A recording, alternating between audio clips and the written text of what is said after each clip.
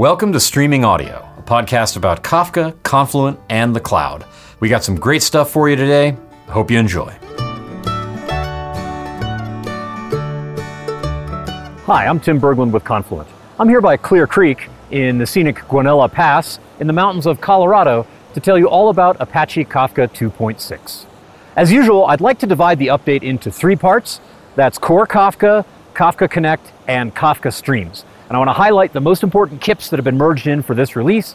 And remember, if you don't know, a KIP is a Kafka Improvement Proposal. That's like a big package of change. Sometimes it's small, sometimes it's big, that gets merged in to each new release of Kafka. There are a lot of great KIPs in 2.6, so let's get started. KIP 546 makes it a little bit easier to administer quotas.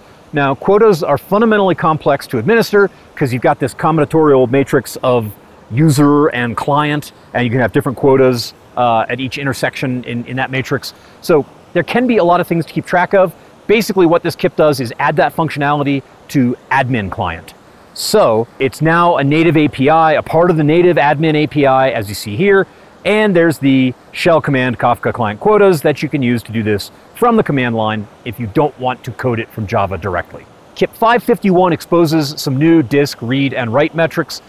Disk activity can be a fundamentally limiting factor for bandwidth and for latency. It's a thing you need to keep your eye on. So this just improves our visibility there. As you see, we can see the total number of bytes read, the total number of bytes written by a broker. And that's from all disks that broker may have to babysit. We don't know how many disks that is for any given broker, but this is an aggregate of all that activity. KIP 568 gives us an API for triggering consumer group rebalance. Now, normally, if you're a consumer, you're always part of a group, whether you're a group of one or a group of many. If you're a consumer, you kind of want a hands-off attitude to consumer group rebalance. That is a thing that's supposed to happen for you. It's driven by the client library on the consumer side, but you don't touch it a lot from an API standpoint. That's how it's supposed to be. But sometimes you have to. Fundamental design principle, abstractions always leak. So all that stuff that's abstracted away, that's that layer below you in the API, now with this KIP, you've got a way to reach down there and basically just trigger a rebalance by yourself. There's this method you see there called enforce rebalance. There could be some condition in the system that you detect that tells you have to trigger a rebalance. Now you have an API for doing that. KIP 574 is an improvement to the Kafka configs shell script. Now this has always let us set individual config parameters one at a time. So you've got this, fairly interesting array of command line switches that lets you pick which config you want to set, and then other switches that let you set that config as it gets set according to its own particular idiom. But if you wanted to script a bunch of those, maybe, have your configuration act like code, you'd have to have a shell script that just called Kafka configs over and over and over again. One might ask, what year is this? Well, the opinion of KIP 574 is that it's this year, it's 2020, configuration might be code. Now we can point to a file that will pull in those configs rather than invoking the config command over and over again, just suck in the configs from this file. It's a much easier way to read and write and collaborate around that little bundle of configs. So nice improvement to Kafka configs. KIP 606 adds metadata to metrics reporting. Now, this is a thing that is cross-cutting, right? It affects clients, the broker, streams, connect, really all parts of the system, but we put it in Core Kafka because I think that's really where it belongs chiefly. The idea, though, is that when metrics are being reported, you might not know where that event is coming from. There could be a lot of things that you're looking at. It could be something from Connect, it could be something from a Streams application, and now with this KIP, that context is reported, and so you don't have to go fishing or you don't have to find hacks and ways of injecting your own context to kind of back that out. This KIP makes that official, as it should. Now let's talk about some Kafka Connect KIPs. First up is KIP 158. This deals with systems where topic auto creation is enabled. Now a lot of admins shut that off, right? So if you want a topic to be created, you have to create it through some administrative process. Maybe there's a form, you have to apply and get permission. Every organization has their own approach to this. But some clusters have that turned on. And so if Connect is able to auto create a topic when a new connector starts up or a connector detects some new input and needs to create a new topic, you'd like maybe to apply some metadata to some configuration to those new topics you create. Now with this KIP, you can put those new configuration parameters in the connector configuration itself, and those will be applied to any new topics that the connector creates. KIP 585 gives us the ability to apply predicates to SMTs. Now, an SMT, if you don't know, is a single message transform. And that's a little function, basically, you can apply to every message as it passes through Kafka Connect, whether from a source or a sink perspective, coming in or going out. We can modify that in some stateless way. Super handy thing to do. And what this KIP lets us do now is say, well, here's some logic that we're going to use to determine whether any given single message transform should be applied to a message. And you're able to define custom predicates. There's an interface that you can implement to do that. The predicates that are included are topic name matches. So if the message is from a particular or to a particular topic, then this SMT kicks in. Has header key to see whether a particular Kafka message header is present. Or, of course, if the record is a tombstone, then we'll apply the SMT or not. Those are the ones that come out of the bag. You can write your own.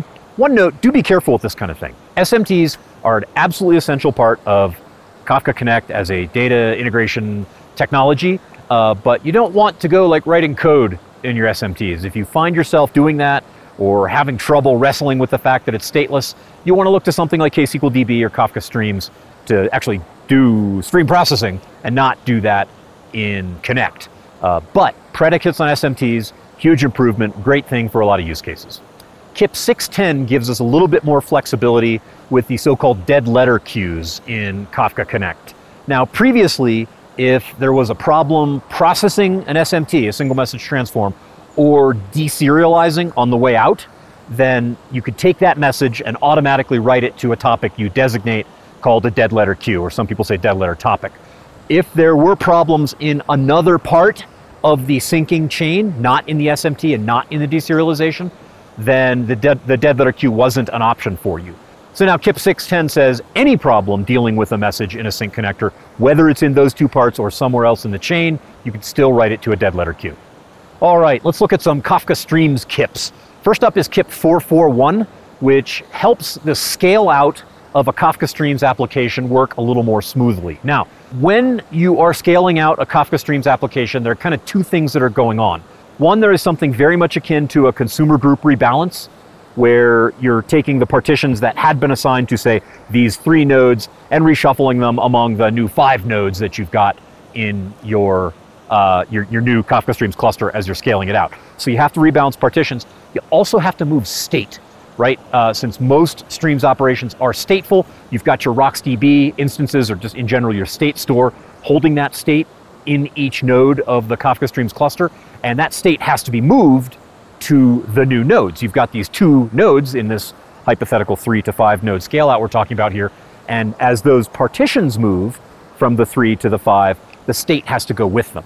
Well, previously to KIP 441, you actually had to pause the availability of the cluster. You had to stop processing messages while you're doing that reprocessing.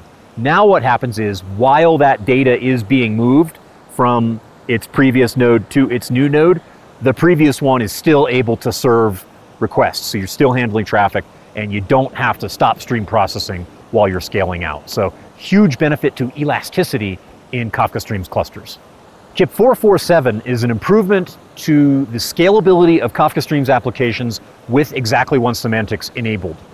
This is kind of a subtle thing, and I encourage you to read the KIP for the details, but basically a Streams application that's dealing with a large number of source partitions on an input topic, there could just be scalability issues there in terms of memory usage in the Streams cluster and things like that. So again, dig into the details here. I'm not going to take you through all of that, but this KIP 447 makes that work a little bit better. So if you've got a big input topic and kind of a beefy Streams application, you might see better results now, so check it out. All right, that's all I got for you in this summary. But what do you do if you want to know more? You always read the release notes. That's going to have all the changes in 2.6, so you won't miss anything there.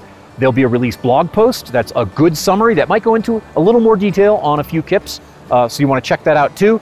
But no matter what you do, get started, download 2.6, start putting some of these changes into effect, and we always look forward to hearing what you build. So connect with us however you do that, Twitter, Slack, we'd love to hear from you. Thanks. And there you have it. I hope this podcast was helpful to you. If you want to discuss it or ask a question, you can always reach out to me at @TLBerglund on Twitter. That's at TLBERGLUND. Or you can leave a comment on a YouTube video or reach out in community Slack. There's a Slack sign-up link in the show notes if you want to register there. And while you're at it, please subscribe to our YouTube channel and to this podcast wherever fine podcasts are sold. And if you subscribe through iTunes, be sure to leave us a review there. That helps other people discover the podcast, which we think is a good thing. So, thanks for your support, and we'll see you next time.